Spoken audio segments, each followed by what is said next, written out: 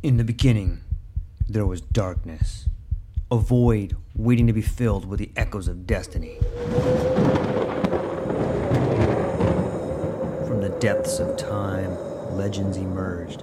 Heroes forged in the fires of adversity, their stories etched in the fabric of eternity. Through the sands of ancient deserts, across the vast expanse of galaxies, and amidst the tumultuous waves of the ocean, their journeys began. But amidst the chaos, there arose a whisper, a call to action, a beacon of hope. Now, as the world holds its breath, a new tale unfolds, a story of courage, of triumph against all odds. Join us as we delve into the depths of imagination, as we embark on a journey beyond the realms of possibility. For in every tale lies a lesson, in every legend a truth waiting to be discovered. This is not just a podcast. This is an odyssey, a quest for knowledge, a quest for inspiration, a quest for the very essence of what it means to be human. Welcome, dear listeners, to a world of infinite possibilities. Welcome, dear listeners, to the True Life Podcast.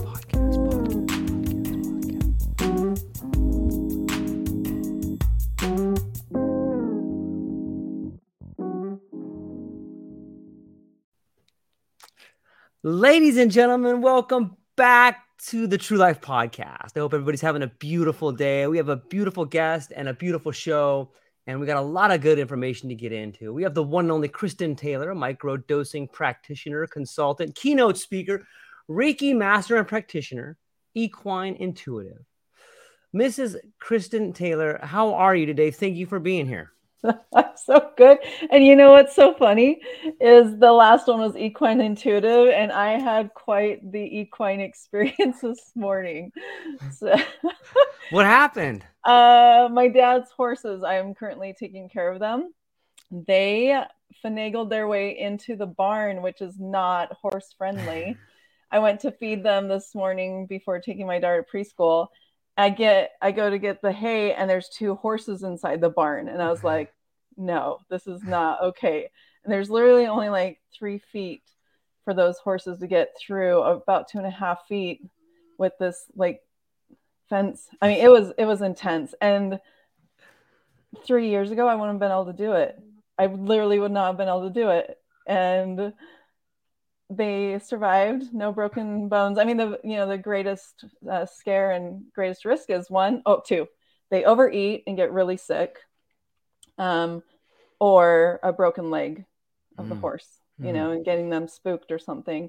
And one of the horses was really, they're both Arabians and they're high spirited. And so I knew that if I kept myself calm, then we can co-regulate and work it out. And thankfully, actually, my daughter helped out by yelling out the door, "Mom, it's time to go to preschool."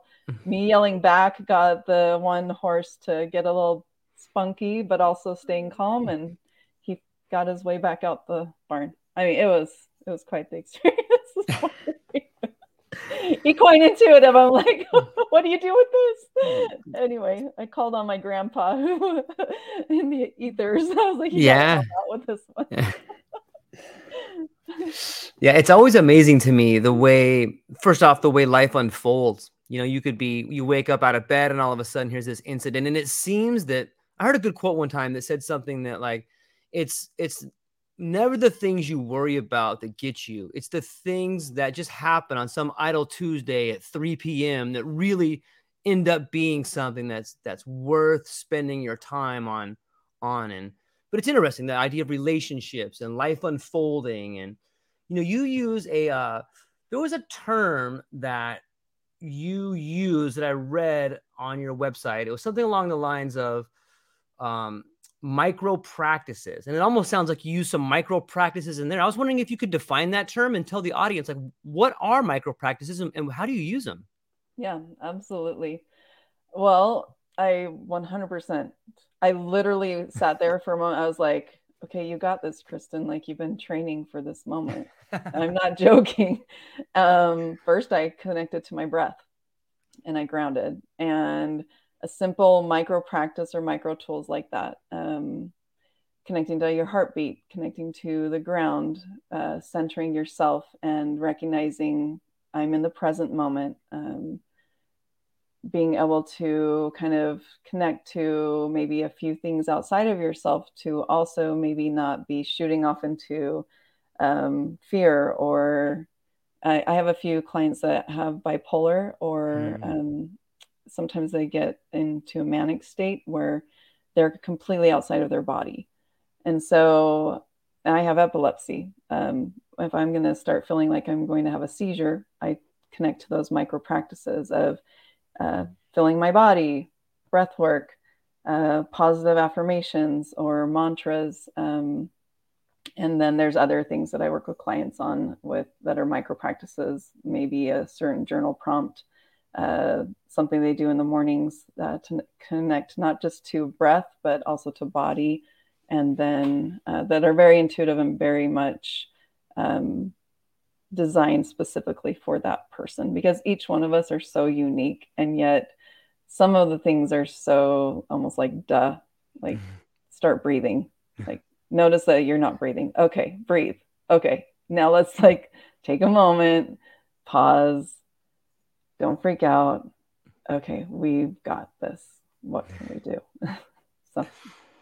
Yeah, those are great points. I think that a lot of us, and I think if people are being honest, I know for myself, but I believe a lot of us get caught up in like what I call foundation work. Like we just miss these little things on the foundation. And if you're not building on a foundation that is solid, and that could be, getting the right amount of sleep, that could be not breathing, it could be any of these things. But once you mess up the foundation, it's really difficult to build a structure on there. And structure could be your day, it could be the relationship with your kid or your wife or your husband, or trying to get the horses out of the barn. You know what I mean? Whatever you start out on right there. But I really like that term, the idea of micro practices, because I think it speaks volumes of how something really small could have significant changes in our lives right there. Yeah, I mean, it's very similar to like the Atomic Habits, or the idea of, airline, those who are pilots know if they slightly change the direction or an angle, you end up in a completely different city or country if you're, flying for a few hours. And so it's a similar type of concept. Those micro practices, very small shifts in the way that you do things can lead to big results. As a mother of 5 kids and currently single, I don't have like 3 hours to sit and meditate and take time to really like invest in quote unquote self-care. I do have some times where like, if, I'll be like, time for me, I'm going to take a bath, things like that. But these micro practices are the things that really set, as you mentioned, the foundation, the structure, the scaffolding to build upon, so that when a moment like horses in a barn happen, I'm not flipping out, screaming or crying or a complete disaster. I'm able to literally, like I was able to do it. It was, I don't know how to explain it. It was phenomenal. And after I did have a bit of emotion, I almost cried a bit. And I had just listened to Eckhart Tolle yesterday about emotions, where he's like, you don't have to have a lot of emotions. You can be centered. And he literally was like, there was a man who found out his son died. And he said, I realize that life is not eternal. And I was like, yeah, I'm going to cry if I find out, Yeah. But I literally had just been prepped by Eckhart Tolle yesterday. I'm in the barn. I about start crying and freaking out a little bit afterwards. And I was like, Kristin, we did this. Like, you did it. Okay, breathe. Okay, now let's go get your daughter to preschool. Okay. And with epilepsy, large moments like that can actually set off a seizure. And so that's where this practicing is so essential for me. Like, I've got to be able to stay stable so that I don't have a seizure and then have to have the EMTs come, or at least people believe when they see me free, completely out, that they've got to call EMTs, or my daughter's home. I've got to be able to be there for her as well. Yeah, that's fascinating to think about. Is that kind of where you began developing this suite of tools that you have? Is you've found ways in your life to manage your time, your emotion, and the way you maneuver through life, and you've been able to export it to help other people? Yeah. In 2016, I had a really large seizure where when I woke up in the hospital, I couldn't remember my two youngest children at the time. And I found out and was diagnosed with epilepsy. And my life shifted drastically and very dramatically. And I also lost the ability to feel a lot of joy. And I was stuck in a loop of fear and a lot of feeling of incapability.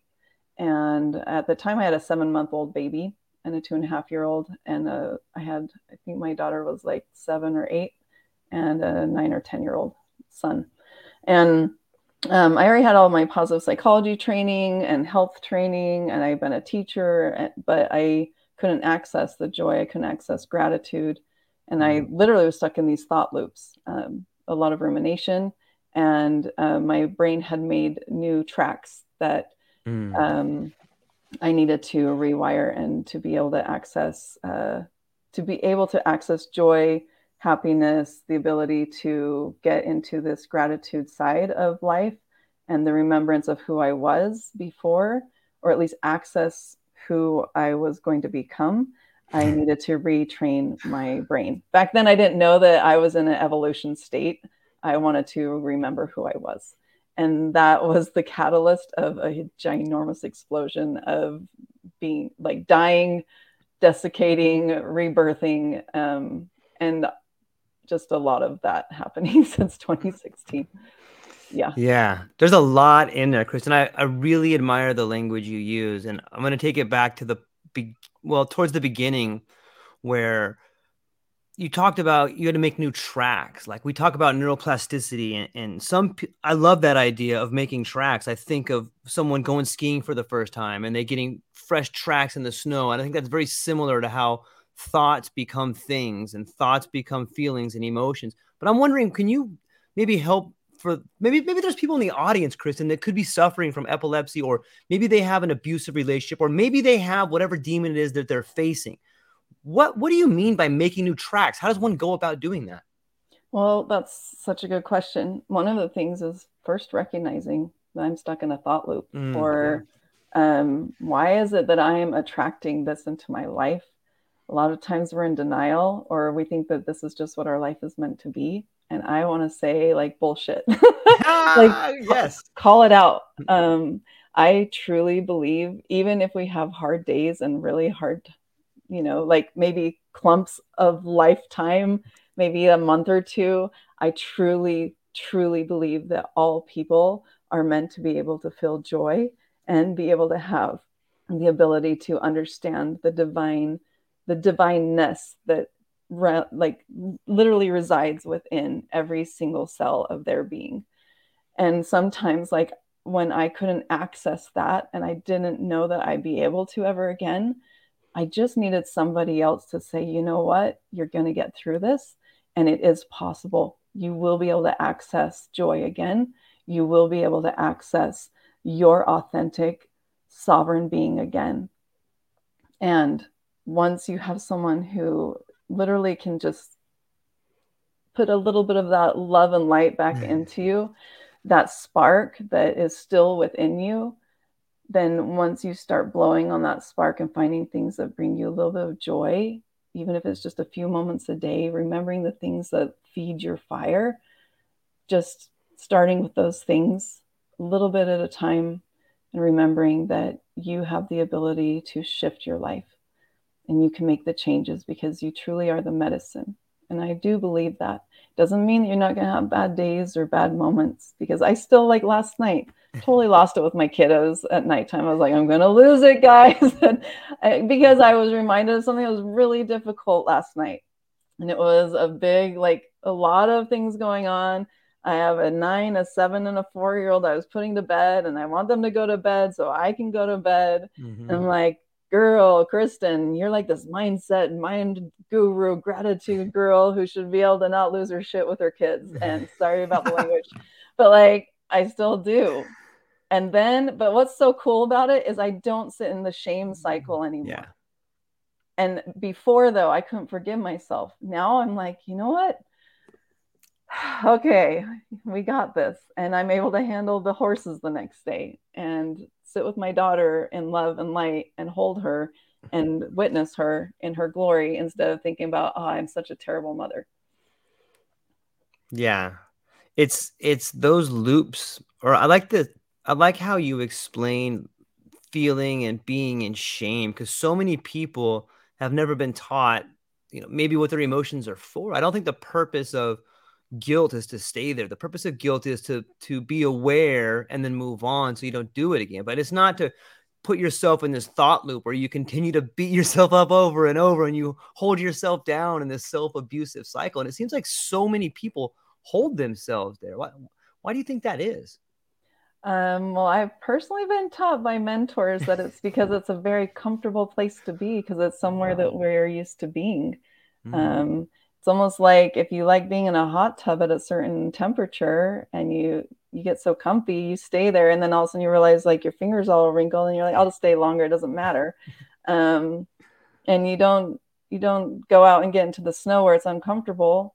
And I think that, we get used to just having this place where it feels nice and comfy and cozy and the right temperature. But once in a while, if you were to actually go out and get into the snow and then jump back in the hot tub, you realize how hot that hot tub actually is. And you might not want to stay in for as long as you were before. It's kind of, I don't know, kind of like the frog thing, Yeah. You just kind of get used to being in that warm water and they turn up the temperature till you just get cooked. I had a mentor. I did work with DMT for a little while. It's not my medicine, but she asked me if I was ready to stop being in literally the non-passionate, non-excitement, non-joy frequency. Was I ready to stop suffering? And honestly, I could not at that time say, yeah. And I still can't yet. Yesterday, also listening to Eckhart Tolle, he said that we have someone within us that loves to feel suffering and shame. And even just recognizing that we have that part within us, it likes to eat until it's been full, and then it will rest for a while, and then we can feel peace for a little bit until it's starting to feel like it's hungry again, and then it wants to eat, and then rest again. I recognize I have that part within me, and I recognize that I like to feed that part. I've given it a name, but I'm still not there yet. I'm not there where I'm like, yeah, I'm totally able to just sit in love and light and not suffer. Have you gotten there yet, George? I don't know if anybody ever gets there. I have found that, like, at the height of a psychedelic experience, I feel like you get to be in the light. I feel like you get to go to the top of the mountain, but you can't live there. You can only go there to visit and look back and learn, and then call it God or Gaia or Buddha or whatever you want to call this higher version of yourself or this higher power that we connect to. It's like, okay, you see this? You're doing all right. Here's the things you got to work on, or, hey, congratulations, or you could be better at that. Whatever the teaching is, you're only allowed to be with that teaching for a little bit. And then comes the integration. Now I want you to go back down off the mountain and work on those things. Don't come back here until you figured out a few of those things. So, I also happen to think that the suffering, it's a bit of a different idea on suffering in that, like, some people find the attraction to suffering as an opportunity for learning. And only the people, and I'm willing to bet you've seen this, but only the people that have been through the most traumatic experiences and come out the other side have begun to understand the beauty of suffering. It seems to me that this power, this spirit, the beauty of nature, or whatever it is, forces you to go through these events that no person should go through, whether it's a child dying or if it's there's so many events out there where you have an epileptic seizure and you forget your kids' names, all these events that each of us are probably predestined to go through. I think that the suffering is there to show you how strong you are. Like, look, yes, no one should go through this. Yes, this is horrible, but guess what? You're still here. And now I want you to go help other people. I think that is, in a weird way, it turns that suffering into something that is tangible. And it turns that suffering into, I hesitate to say the word power, but maybe understanding is a better way. It's a transformation of suffering into understanding. And when you transform that, you're transforming yourself. We get back into the ideas of death and birth that you recalled just a few moments ago. So that would, I haven't got there. I think I get views from time to time. And does that kind of make sense? Am I just kind of jibber jabber in there? No, it absolutely makes sense. I mean, one of the things that I'm learning, as you mentioned, with the deep journey work you reach like this state of, I'm here. And even like, I am the Christ. Like, I have literally reached it. And then I watched The Alchemist, and she's like, and there's a point where you learn that you are the Christ. And I was like, oh, I did learn that. And she's like, no, that's not. And I was like, oh, okay. Well, my name's Kristin. It means Christ. But it was such a moment where I felt so connected to the divine essence of love, literally, where I was like, okay, but you can't hold on to it when you pop back into this, this state. And yet what I like this morning, what I have learned is that there's hope. There is the ability to tap into this, this feeling. Of course, you can't stay at that highest state of nirvana or whatever you want to call it at all times.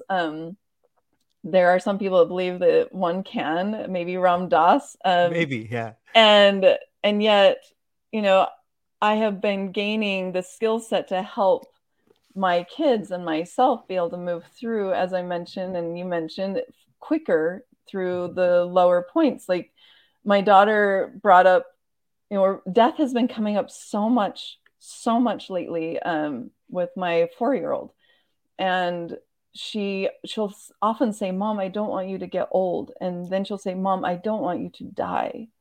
And, we've buried like bunnies, and we've, just recently, she's been with me with 2 of my epileptic, like my large seizures where EMTs got called, and it was just her with me.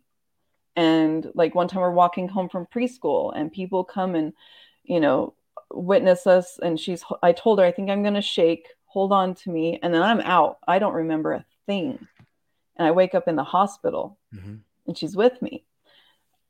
And today we're in the car, and she's like, I don't want you to die, Mom. And I'm like, there's part of me that feels very invincible because I have not died so many times. And yet at the same time, I'm like, Kristin, you gotta be good. Like, you gotta remember, you're not like this teen who can jump off 80-foot cliffs into water and think that you're gonna be all right. You're a 45-year-old mother who has a responsibility. And I asked her, did you think I died when I had my seizure? And she said, no, I knew you didn't die. I said, why? And she said, you had spit coming out of your mouth. And I was like, oh, this is, like there's like this point where you're just like, oh. And I said, do you know why the spit came out? And she said, no. And I said, well, remember last night when you drank your water and you choked really bad? She went like this. You just like literally poured a huge amount and just choked. I said, the spit came out so I wouldn't choke. And she said, okay. So we have like, I don't know what it is about the medicine, whether it's the microdosing, the deep journey work I've done, but there's something that has given me the ability and the handle to recognize that 1, the medicine lies within.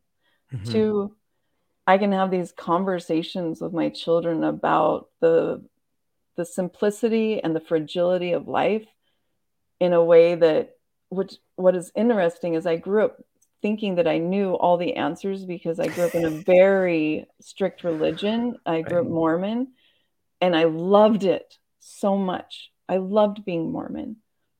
And then things didn't work out in a way that I thought they would with my marriages. I got married twice. Not that I was polygamous, Anyway, I got divorced 2 different times with marriages that were supposed to be eternal, keeping all the rules and the regulations. And when things didn't add up anymore, all of a sudden my life kind of exploded, along with the epilepsy and the inability to reach God and all these other things. And then I find with the simplicity of something that Mother Earth has created, that I find a connection to my heart in a way that I've never felt, a trust in myself that I've never felt, and the ability to not know and be okay with not knowing, that I have never felt. And how do you explain that to anyone? You don't. And yet, I'm able to have conversations with my 4-year-old daughter about death without knowing all the answers, and be able to just trust that somehow, in some way, because of the medicine that lies within and the way that the universe works in bringing together people like you, George, or like others that have come into my life serendipitously to remind me that all of us are here for the highest good and the highest purpose, for the good of raising the vibration of humanity, and to remind ourselves that divinity lies within, and we can all find the ability to break through those negative thought cycles, to remember that just small shifts in our lives with those micro practices, even just little tiny doses of microdosing. If one cannot do microdosing with psilocybin because of, let's say, schizophrenia or bipolar or even epilepsy, one can find beautiful plants to work with that can partner with one, or even breath work. You can reach DMT within your lungs just by doing Wim Hof or other types of breath work, and finding wonder by just witnessing the sun and calibrating through the magic of life. When we have those moments of reconnecting to who we truly are, we're able to overcome so much that has happened to us, quote unquote, in all the trauma that has occurred to us as a collective, as an individual, and is what we claim what holds us back. But really, it's just something that we get to shift and move aside from those tracks that we think we're stuck in. But really, it's just a small shift, and we're able to remember what lies within. I'm speechless. That was beautiful. This is so beautiful, Kristin. Thank you for sharing that. And it's some, I'm really big on language and language patterns. And when I hear the word explain, like, how can I ever explain this? Well, I don't think you could do it with words, but I think you are explaining it through your experience. And when I close my eyes and I see a young child holding her mom who may be having a problem, I see a young child who is learning a lesson in love and medicine that even people in medical school will maybe never learn until they get to be in their 30s or 40s. When I close my eyes and I see a child in wonder and amazement at her mom in this particular state, I see a bond between two people that is unbreakable. And I see that experience as the unbreakable experience of knowledge between people and planet on this planet. And so, I think that we are in this shift, Kristin. And I think that people like you, everybody in this space, and I think that the majority, maybe everybody, has this spark of divinity inside them that will allow them to feel wonder. And what I wonder is, I wonder why we have gotten so far away from wondering about beauty. Like you said, you can look up at the sky and see a sunset. You could feel the sun on your skin and be like, wow, feels fantastic. Or if you're alone and you're out in your back patio or your front yard or driving down the street and you hear a bird sing, and that song of that bird reaches in and grabs a little part of your soul. You're like, wow, that's a pretty song. I never noticed that before. But I do see this new emerging sort of feeling. And I think it is because of whether it's microdosing or whether it is a death and rebirth of the generations that have gone before us, or if it's the pole shifting, or if it's the medicine. I really see us as a species going through like a rebirth right now. And I hear so many cool stories. And you are speaking. Here's a question I got for you, Kristin. You speak to boardrooms, you speak to men's groups, you speak to women's groups. And I'm wondering, what are some of the similarities and what are some of the differences that you're hearing from these people when you speak to all these different groups? Is there a thread that unites them, or are there certain things that are different, or what's your take on that? Yeah, so the thing that unites them is they all are desiring to live life and remember what brings them joy. There's been a thread of malaise and the inability to remember what brings them joy. The thing that I mainly focus on is gratitude, wonder, and connection. It's extremely abundant as far as the loss of ability to connect, including with myself. Like, it's so easy to get, I almost call it the womb. Like, I put myself in the womb, and a lot of self-healing's going on, but the self-healing can only go so far before you've got to reach out and get connected to something and someone. And so that COVID bubble that created, where we weren't even seeing like facial expressions. Yeah. The youth are especially struggling with that. And then we've got the parents and trying to coach the youth. And then we've got the executives who now have all of these others who are struggling with all the things. I mean, almost everyone knows somebody that they lost, or someone that lost someone during COVID. And then there was just so much anxiety and depression that happened during the COVID season, as well as a lot of partnerships that broke up during that time. So you just had like this huge, like volcano explosion. And then you've got everyone trying to pull back together. And then now we're trying to do events and get together, but everyone's feeling quite awkward. Like last night, I just went to they're called Giddy. They're a cryptocurrency that was created here in Utah by a man who is very social and very just like, he's out there on LinkedIn, like been kicked off of LinkedIn like 6 or 7 times. I love him, Scott Paul. I love him because he's so out there and so authentic. Okay. And so I was like, I'm supposed to go there for some reason. I don't understand anything about crypto, nothing. But what I did see and witness were all these people connecting on a similar something, which was crypto. And it was a language I don't understand. And yet they were bonding. And afterwards they were smiling and shaking hands. And some of them were hugging. And they all were able to connect on a similar type of theme.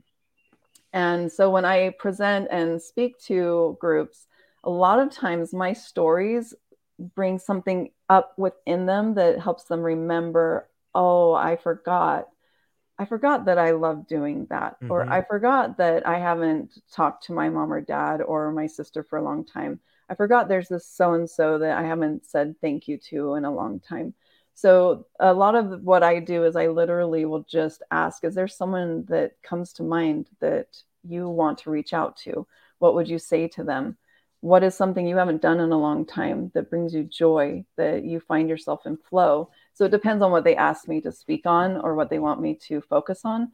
But most of it is about learning a type of breath work, a connection, and then gratitude. And then, pointing out those small little tiny micro tools that they can use to kind of up level and up their vibration level very quickly on a daily basis. Yeah, it's interesting to me because I think for a long time what we've all forgotten is that feeling of togetherness. And like you said, COVID really brought out a lot of divisiveness, and it brought out a lot of fear, I think. And fear tends to divide people on a level that is almost pornographic to me. And I guess, I know that you do a lot of micro-dosing practitioner work. Would you mind talking about that a little bit? Yeah. Well, it's so interesting because my work before was all about gratitude, wonder, and connection. And I went to Mount Shasta to get Beautiful. Reiki attunement. While I was there, I was introduced to the idea of working with psychedelics. And I grew up like not feeling like a rebel if I drink Coca-Cola. Okay. I'm not joking. Like I swore I would not drink any more caffeine in my senior year in high school because I was like, this way I will get more blessings. So that kind of tells you my background a Yeah. little bit. Okay. So then I'm at Mount Shasta and I'm like, I'm supposed to work with psychedelics. And so I decided I better get some training and some background due to my health background. You know, I'm a health education major.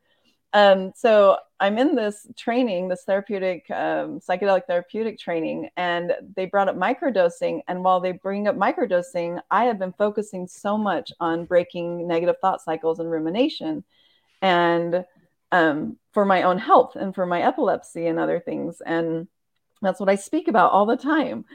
And they're literally stating this will help you move aside your default mode network, and you'll be able to have your neuro. And they showed us the dendrites, like slides of dendrites, and showing how the dendrites almost, it was like a shovel had come and slid through people with anxiety or depression, and how the dendrites couldn't really communicate very well. And this is a slide with someone who's been microdosing psilocybin, and it showed like the dendrites growing like tree roots, reconnecting. And I'm sitting there going, oh, this is like exactly just an enhancement of what I've been speaking about and seeking out for my own health. Little did I know that with epilepsy, it would create a little bit more of a lightning effect than I need personally. It did aid me, but those with bipolar, those with hyperactive brain neurons, it's not as healthy. But those who have, anxiety, deep depression, complex PTSD, those types of things where they're stuck in a rut, they can't get out. This microdosing and the moving aside the default mode network, where you can actually witness your patterns, it is insane. I had a client that 10 years she'd been in therapy, had paranoia, a few other things. Within 3 months of microdosing, just this minute amount, 5 days on, 2 days off, she's out of paranoia. She's functioning and doing so well. And she was able to witness that a lot of the paranoia and other triggers were, of course, from childhood, but also witnessing and being able to like move that aside, and is no longer caught in the cyclical going back into the paranoia, but moving forward and being able to have hard conversations with other people and partners that she couldn't have previously. That's just one example. I've had over 150 clients where I've witnessed just huge shifts. It doesn't mean everyone has these Right. ginormous shifts, but it's like it fell in my lap. But it's because I was already being prepared to, in a way, be an ambassador, because my whole focus was wonder, connection, and gratitude. And microdosing is all about that. Yeah, I heard a good quote once that said, "The things that you are interested in, those things are interested in you." It's fascinating to me. You are the only person I've ever spoken with about microdosing and epilepsy. Would you mind sharing some of your, like, is that, well, it must have been scary to be like, okay, I have epilepsy. Sometimes I have these particular episodes. Microdosing may do that. Like, what was going, did you decide that because of that, or like, what's that relationship like? Well, as I mentioned, tend to be, it literally is in my human design as well as in my astrology, that I tend to learn by experience. Mm-hmm. So that means I experiment things and then I learn. So I I chose to microdose due to I had gone through some extremely very large, complex traumatic events right before COVID shut down the world, and um, and so it all played into a lot of why I was led to psychedelics also. So I chose to microdose, and microdosing actually did increase some of I have temporal lobe seizures. So I never lost any type of presence when I have my seizures. What I would usually have is an olfactory hallucination, deja vu, and then I would have a moment where I would feel fear or euphoria. And then, though, for about a week, I might recognize everybody. So I'd have facial recognition issues, and then anxiety and depression for about a week afterwards. So I was like, well, I never lose consciousness. I'm going to be okay. It's worth that. And I thought also that it might help heal the epilepsy, to be honest. So I thought it was worth taking that. I took it under consideration, and the risks outweighed the benefits outweighed the risks. It did increase the the neuroplasticity. I did 100% receive so much healing from it. My synchronicities increased, my ability to see patterns. And though I also believe I might have received a new type of seizure from it, which is losing consciousness while I'm awake. So I've had 4 full-blown tonic-clonic seizures now while awake, 2 of those of which my daughter witnessed, my 4-year-old. Would I undo what I did? No, because I don't believe in coincidences. I felt very much like I was meant to do this. I also now, I have a client that was referred to me who did a deep dive macro journey, but was not vetted for bipolar, and is in a manic phase now and has been for 3.5 weeks. But this client did not disclose that they were bipolar to the facilitator. So what I am learning is there are risks, there are benefits, there are people who choose not to disclose, that they may have bipolar, that they have schizophrenia running in their family, or that they have a heart murmur. So these plants, I am learning, these plants are not to be played or toyed around with. They are sacred. They are here to help us, and they are not something that you just, I'm going to go do a journey this weekend. I'm going to do another journey this weekend. I'm going to do another journey. If it's meant to be, it will fall into your lap so easily. And you don't push it and press it. You allow it to happen if it's meant for you. And you don't try and do it just to get the experience, if that makes sense. Yeah, it totally makes sense. I'm really glad that you brought this up. And, there's, in some ways I'm torn. I think that some of the people that need the plant medicine the most are the people that suffer from bipolar disease, that suffer from epilepsy, that suffer from schizophrenia. And because the literature is not there, because there's insurance reasons and there's real health risks, a lot of these people are excluded from participating or partaking in potential studies that may show benefit.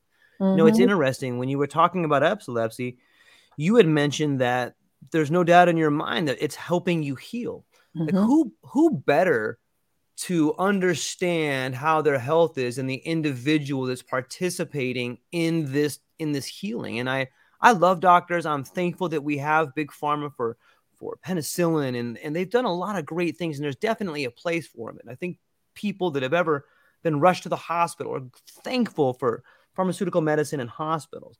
That being said, I think that it doesn't have to be an either or. It doesn't have to be either pharmaceuticals or plants. It's like a both and. And I really see something emerging. And I want to speak to what you said about, hey, I've decided that here, I've done the research. I have epilepsy. I have decided that I learned through experience, and here's what I'm going to experience this, and it's helping me. I think other people who are in their right mind, who have done the research and maybe sought out some mentors to figure out what this could do to them, I think that they should be, some of the people that we look at most to learn from, because who's to say that these plant medicines aren't healing your brain? Who's to say that this new type of epilepsy isn't a process in healing in some way? What do you think? Well, the other thing I want to bring up is that I was personally choosing not to take my epilepsy meds. Okay. All right. A lot of moving So parts. every single large seizure I had, so one of them that I had was 2 days after I did do a deep dive journey. But the thing is, with epilepsy, much like with bipolar or schizophrenia, sleep is very important. So the one seizure I had was after I'd been with a group. It was a group journey. I stayed up really late. I didn't take care of my health. I didn't have my boundaries. I wasn't like, you know what? I need my sleep. I'm going to go over to this place. I'm going to sleep, even though it was a daytime journey. I was so happy and excited to be with everybody. I just barely had a training for manic, specifically manic, working with psychedelics. From the spirit pharmacist. I can't remember his name right now, but Ben. Yeah. He's amazing. So unbelievable. He was mentioning all the medicines that are for bipolar. Usually half of those are for people with epilepsy. So I was looking at all of the similarities. I was like, and he was mentioning sleep and he was mentioning diet. So I'm sitting there going, this training's for me too. And the thing is, every single time I had one of my larger seizures, I was not taking my meds. And I was warned by my neurologist, if you're not taking your medications, the amount of communication within your brain could create where you'll have a new type of breakthrough seizure. I was warned about that. The reason why a lot of us that have a non-neurotypical brain activation don't take our meds is it slows us down. Like currently I'm taking my meds and I'm doing fabulous, by the way. But when I take my medication, I have word recall issues. I tend to forget things. I don't remember people's names. It's messy. Wow. And I have to be extremely humble, vulnerable, and look like sometimes a total idiot in front of people. And I'm not an idiot. But when I take my meds, it slows my mental process down. It really does. And so that's why a lot of us choose not to take our meds, because we don't feel like ourselves. But if we don't take them, then we run the risk of hurting other people, including ourselves. And so the unique aspect is, Ben even mentioned ayahuasca. What if those that have bipolar do ayahuasca in the non-traditional way during the day, where they're facilitated by themselves, so the energy's not extreme during the day, so that they'll go and get their sleep at night, so they don't run that risk. So my life, I have learned ever since visiting Mount Shasta, is about living outside of the box. I am not to be boxed. I am extremely unique, as well as most people are. But this brain is one of those that is a unique brain, and I am meant to function in a way that is unique. So I am meant to take care of this brain in a unique way. I can partake of psychedelics. I have sat with peyote. I was invited to sit with a tribe member and sit with peyote, and it was fabulous. I have sat with ayahuasca during the day, though. It was one of the most magical, beautiful experiences, and I love her. I have been able to sit with high doses of psilocybin, 8 or 9 grams, and lemon tech during the night, though, maybe a bit of a risk. And I have sat in the divine essence of whatever that is. And I've been able to microdose wachuma. I've been able to microdose psilocybin. I've been able to microdose Amanita muscaria. And now I currently microdose Blue Lotus and Amanita mainly. And that's what I choose. I also am able to work with rape. And it is so beautiful. And I'm grateful for that ability to do so. And I have learned that I am meant to work with caution, and I can have my cake and eat it, because that's the kind of life I want. It's beautiful. It's really well said. And I sometimes I think that people they tend to look at other people who, like my father, growing up, my father was bipolar. And, you know, when you are around people that some people, I hate saying that these things are mental diseases or something like that, because I on some level, I think they present the person that has them with a heightened sense of awareness in different ways. It's an alternate state of consciousness. It's an alternate way of seeing the world. And sometimes those alternate states, they allow you to not only experience, but participate in the world in ways that no one else can. And when you can do that, you really have the opportunity to see things different. And if you do that, then you can really begin to help people, because you can see things that other people can't. You know, it's weird to think about it that way, but it's true. And sometimes I think the people that we diagnose with mental illness may be the people that have the answers to some solutions that no one's talking about. Absolutely. My oldest is diagnosed with autism. It was Asperger's. Yeah. He's highly sensitive, and this world is not designed for him to really function in. And yet, yeah, like I've learned so much from being around him. And my daughter, the 4-year-old, I mean, it's insanely almost eerie sometimes at the amount of almost telepathy that she has. And I'm just like, oh, it's going to be quite the experience with this one, and working with this client that I currently have, that's still in manic. I have a dear friend that's on LinkedIn, Karenina Bullock, who's very open and very transparent about her being bipolar. And I love her. I love Karenina and the way that she views the world and the way that she's able to express herself.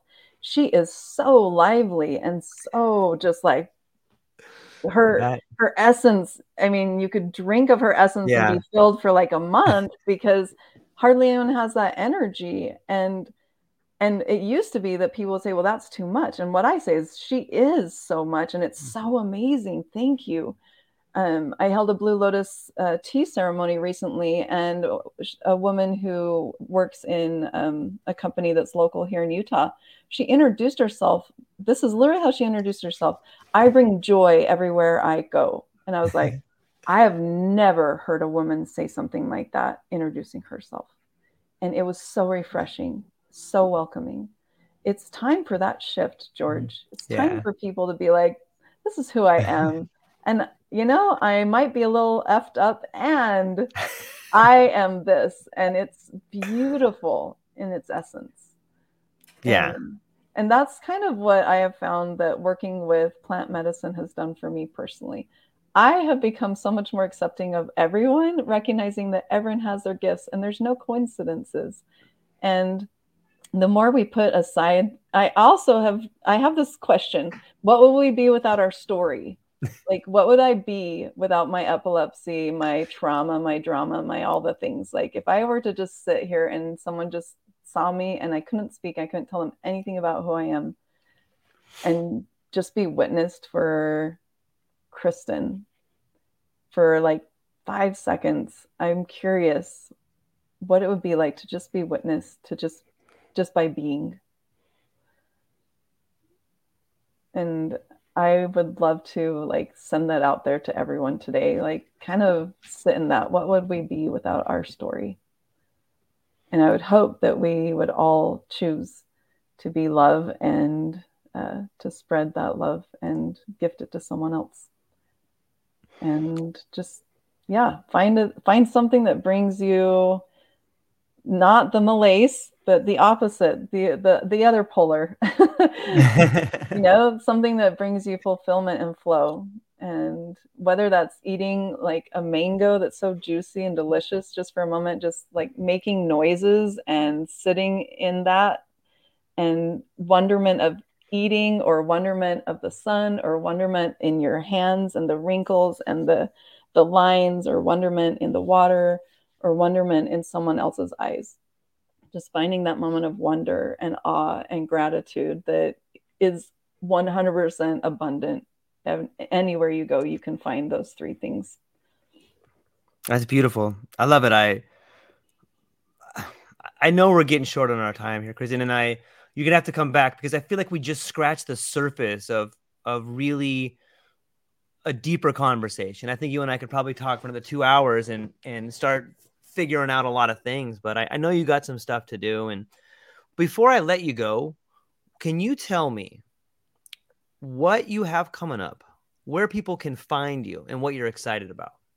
Yeah. Well, one thing I'm extremely excited about is I will be participating in a women's retreat in Boulder, Utah, where East Forest will be providing a private concert. And I called that in. I literally was like, I need to go to Boulder, Utah. And my friend, who's an equine therapist, is putting on a retreat. So I'll be providing the Blue Lotus meditation right before East Forest's ceremony. And you can just contact me for that. It's May 18th through the 21st, and there's only going to be 14 women there. I also have coming up a few other podcast interviews, and then I do a lot of private one-on-one consulting. And my hours are few because I personally at this time work during preschool hours, but my hours will be opening up more in September. And yeah, I literally have just been putting out in the universe that in September is when my hours will be opening up, and I work mainly through word of mouth. And Blue Lotus and Amanita muscaria are my main medicines, and those tend to work very well with people who may be a little less neurotypical, but those who reside out of the box like me. So, but I do work with those who still, I love to do the microdosing practitioner thing for those who have their access to psilocybin as well. Yeah, Amanita muscaria is a tricky one because it. I don't know a lot about it, but it seems like there's different flavors to the season, and there's different sorts of depending on where it grows. So it's amazing. I'm gonna have to get with you and learn more about that. I think it's beautiful. Kristin, I had a wonderful time talking to you. I really felt like you were really honest and open with me, and I'm always amazed at how beautiful and how natural someone can be when they're sharing things that are so intimate. I really think that's a great quality about you, and I just want to say thank you for that. Thank you. It was so funny. I was like, I have no idea what we're going to talk about today. I was driving home from dropping off the daughter at preschool, and I was just like, I had all these experiences, so it's going to be interesting. What's going to come up today? So, the horses gave me, I love them. They were there after a car wreck where they literally laid down and let me lay on top of them while I bawled my eyes out after a interesting car wreck that happened a year and a half ago. So I love them so much. I'm so glad that there were no broken legs with those horses today. Yeah. So thank you, George. Thank you for providing such an easy place to be and to share. And we're out.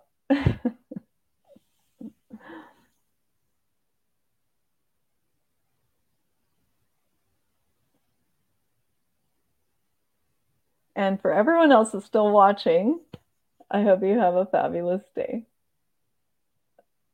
Okay. Ciao. No idea what just happened. There we go.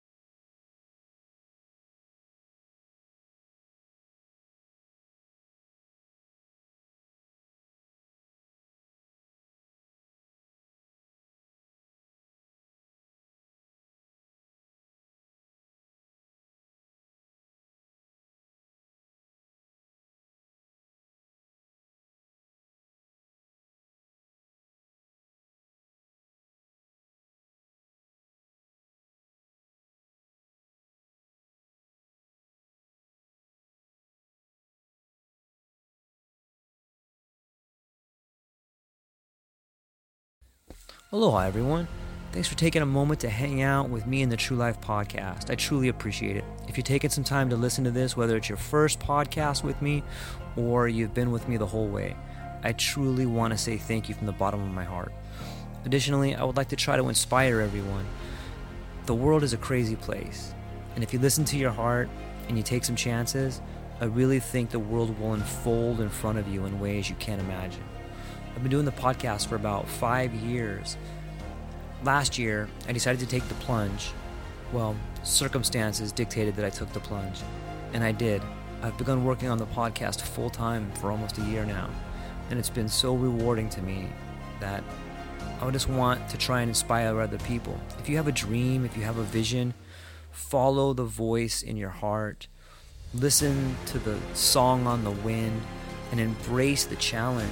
I think you're strong enough, you're smart enough, and you're good enough to make your dreams come true, but you have to believe in them. And I truly believe wholeheartedly that if you take a chance, a real chance on what is possible, then your dreams will unfold in front of you. Uncertainty can be a monster. It can be something that we run away from. But much like fear, if you stand in front of it, it's not that big of a problem.